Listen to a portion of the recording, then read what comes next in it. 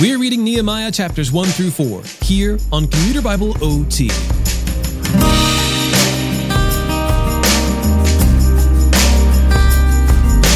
As mentioned previously, Nehemiah is a continuation of the book of Ezra, recording the history of Israel and their return from exile. Nehemiah, an exile who lived in Persia's capital and who served King Artaxerxes as his royal cupbearer, hears news that Jerusalem has been laid waste.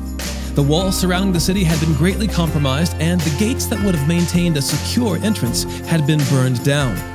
In great dismay, Nehemiah asks the king if he can return to help restore the city. With the king's approval and with papers in hand, Nehemiah goes back to Jerusalem, but the local governors are not happy that he has come. Nehemiah surveys the damage under the cover of night, then urges Israel to join him in the work of rebuilding the wall and the gates. Nehemiah, chapters 1 through 4. The words of Nehemiah, son of Hakaliah. During the month of Chislev in the 20th year, when I was in the fortress city of Susa, Hanani, one of my brothers, arrived with men from Judah, and I questioned them about Jerusalem and the Jewish remnant that had survived the exile. They said to me, "The remnant in the province who survived the exile are in great trouble and disgrace. Jerusalem's wall has been broken down, and its gates have been burned." When I heard these words, I sat down and wept. I mourned for a number of days, fasting and praying before the God of the heavens. I said, "Lord, the God of the heavens, the great and awe-inspiring God, who keeps his gracious covenant with those who love him and keep his commands. Let your eyes be open and your ears be attentive to hear your servant's prayer that I now pray to you day and night for your servants the Israelites. I confess the sins we have committed against you. Both I and my father's family have sinned.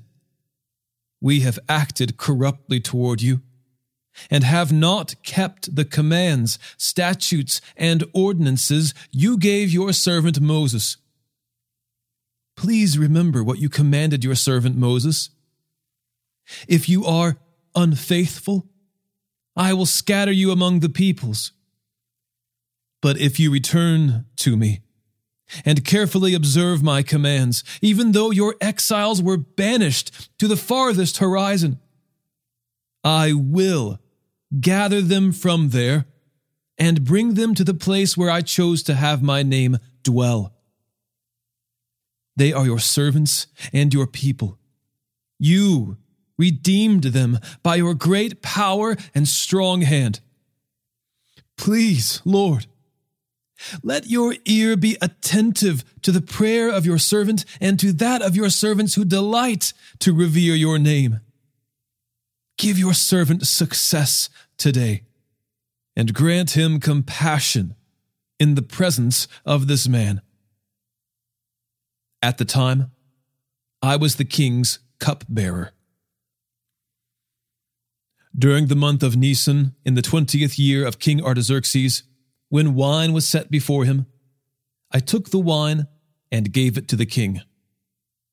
I had never been sad in his presence, so the king said to me, "Why do you look so sad when you aren't sick?" "This is nothing but sadness of heart." I was overwhelmed with fear and replied to the king, "May the king live forever.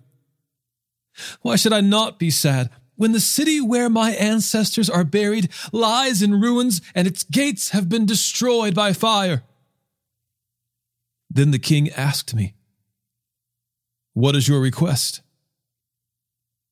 So I prayed to the God of the heavens and answered the king, "If it pleases the king, and if your servant has found favor with you, please send me to Judah and to the city where my ancestors are buried, so that I may rebuild it." The king, with the queen seated beside him, asked me, "How long will your journey take, And when will you return?" So I gave him a definite time, and it pleased the king to send me. I also said to the king, "If it pleases the king, let me have letters written to the governors of the region west of the Euphrates River, so that they will grant me safe passage until I reach Judah. And let me have a letter written to Asaph, keeper of the king's forest, so that he will give me timber to rebuild the gates of the temple's fortress, the city wall, and the home where I will live." The king granted my requests, for the gracious hand of my God was on me. I went to the governors of the region west of the Euphrates and gave them the king's letters. The king had also sent officers of the infantry and cavalry with me. When Sanballat the Horonite and Tobiah the Ammonite official heard that someone had come to pursue the prosperity of the Israelites, they were greatly displeased. After I arrived in Jerusalem and had been there 3 days, I got up at night and took a few men with me. I didn't tell anyone what my God had laid on my heart to do for Jerusalem. The only animal I took was the one I was riding.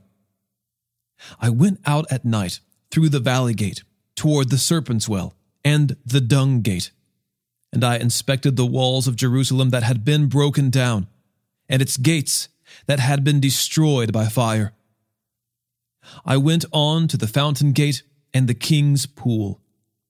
But farther down, it became too narrow for my animals to go through.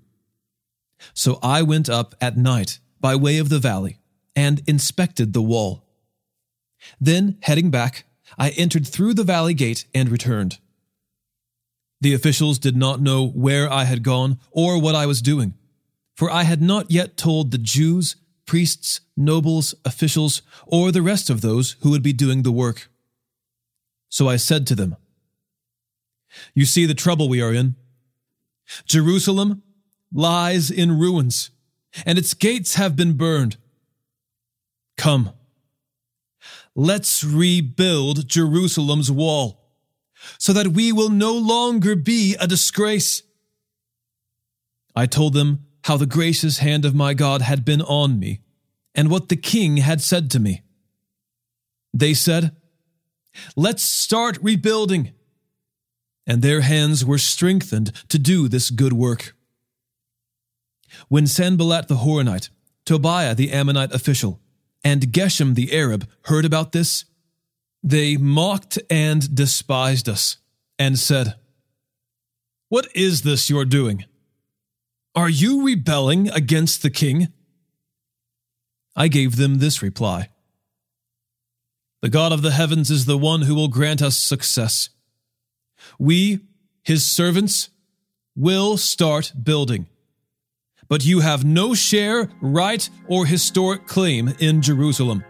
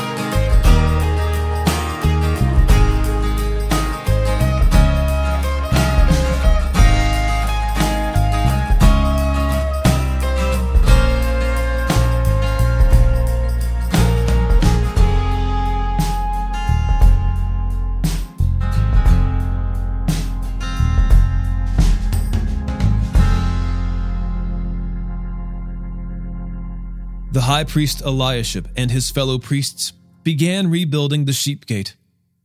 They dedicated it and installed its doors. After building the wall to the Tower of the 100 and the Tower of Hananel, they dedicated it. The men of Jericho built next to Eliashib, and next to them Zachar, son of Imri, built. The sons of Hasaneah built the fish gate. They built it with beams and installed its doors, bolts, and bars.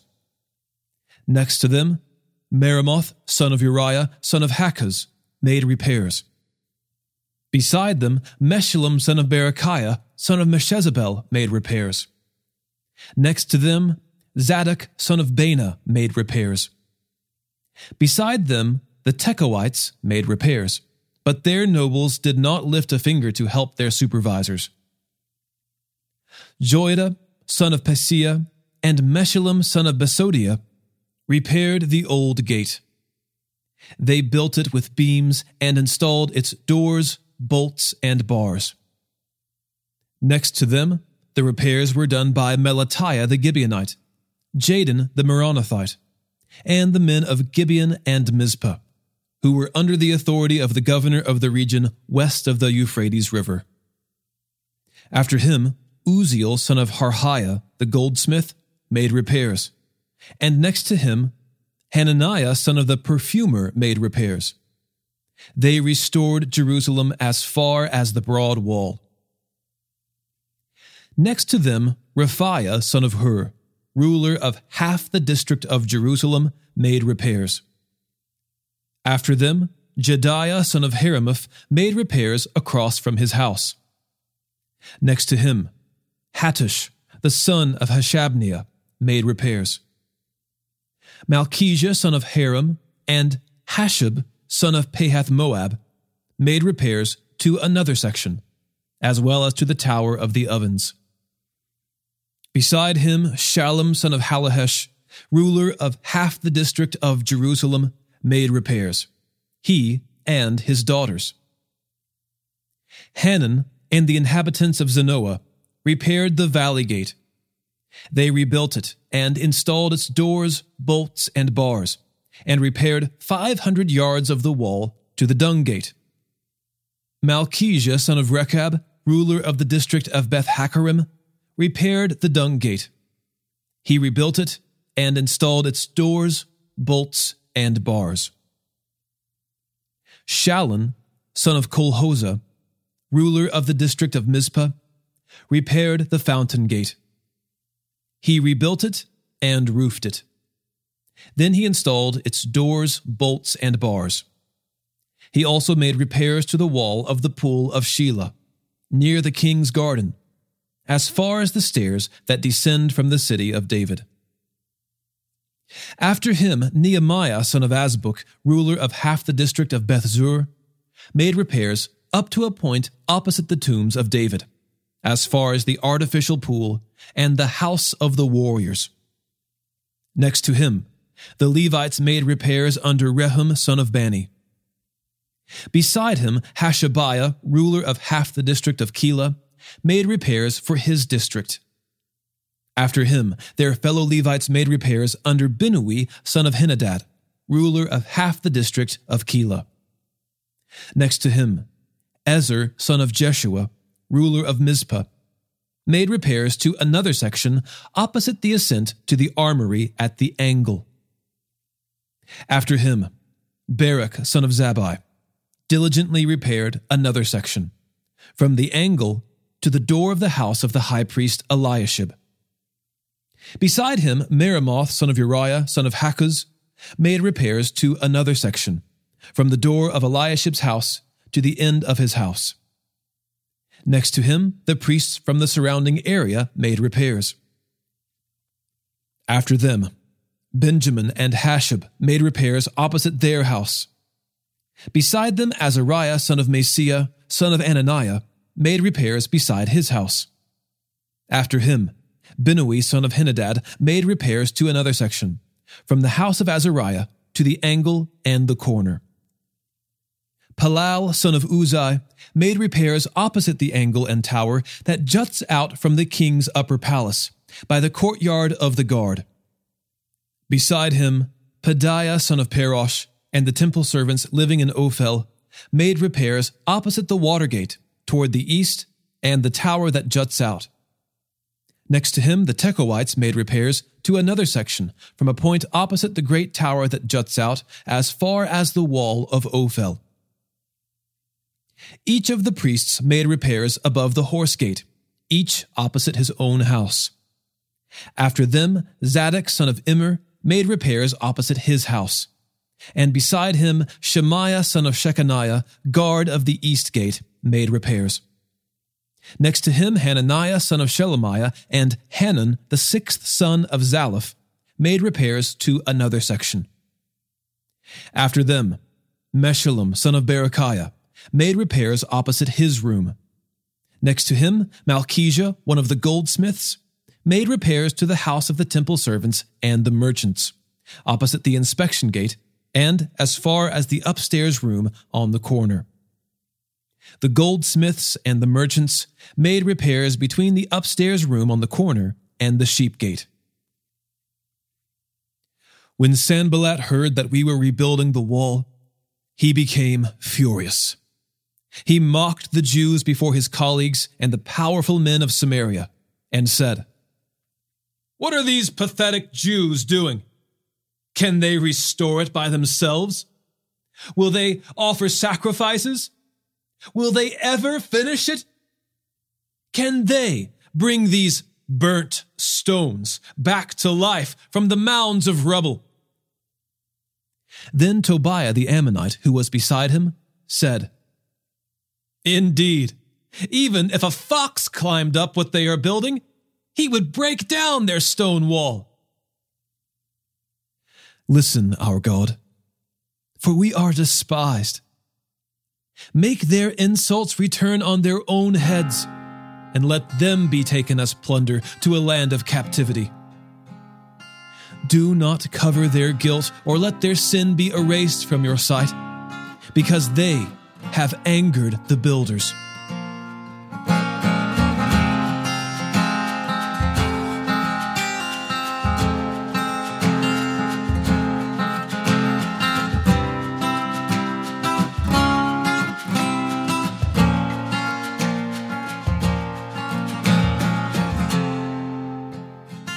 So we rebuilt the wall until the entire wall was joined together up to half its height, for the people had the will to keep working. When Sanballat, Tobiah, and the Arabs, Ammonites, and Ashdodites heard that the repair to the walls of Jerusalem was progressing and that the gaps were being closed, they became furious. They all plotted together to come and fight against Jerusalem and throw it into confusion. So we prayed to our God and stationed a guard because of them day and night. In Judah it was said, "The strength of the laborer fails, since there is so much rubble. We will never be able to rebuild the wall." And our enemies said, "They won't realize it until we're among them and can kill them and stop the work." When the Jews who lived nearby arrived, they said to us time and again, "Everywhere you turn, they attack us." So I stationed people behind the lowest sections of the wall, at the vulnerable areas. I stationed them by families with their swords, spears, and bows. After I made an inspection, I stood up and said to the nobles, the officials, and the rest of the people, "Don't be afraid of them. Remember the great and awe-inspiring Lord, and fight for your countrymen, your sons and daughters, your wives and homes." When our enemies heard that we knew their scheme and that God had frustrated it, every one of us returned to his own work on the wall. From that day on, half of my men did the work, while the other half held spears, shields, bows, and armor. The officers supported all the people of Judah who were rebuilding the wall. The laborers who carried the loads worked with one hand and held a weapon with the other. Each of the builders had his sword strapped around his waist while he was building, and the one who sounded the ram's horn was beside me. Then I said to the nobles, the officials, and the rest of the people, "The work is enormous and spread out, and we are separated far from one another along the wall. Wherever you hear the sound of the ram's horn, rally to us there, Our God will fight for us." So we continued the work, while half of the men were holding spears from daybreak until the stars came out. At that time, I also said to the people, "Let everyone and his servant spend the night inside Jerusalem, so that they can stand guard by night and work by day." And I, my brothers, my servants, and the men of the guard with me never took off our clothes. Each carried his weapon, even when washing.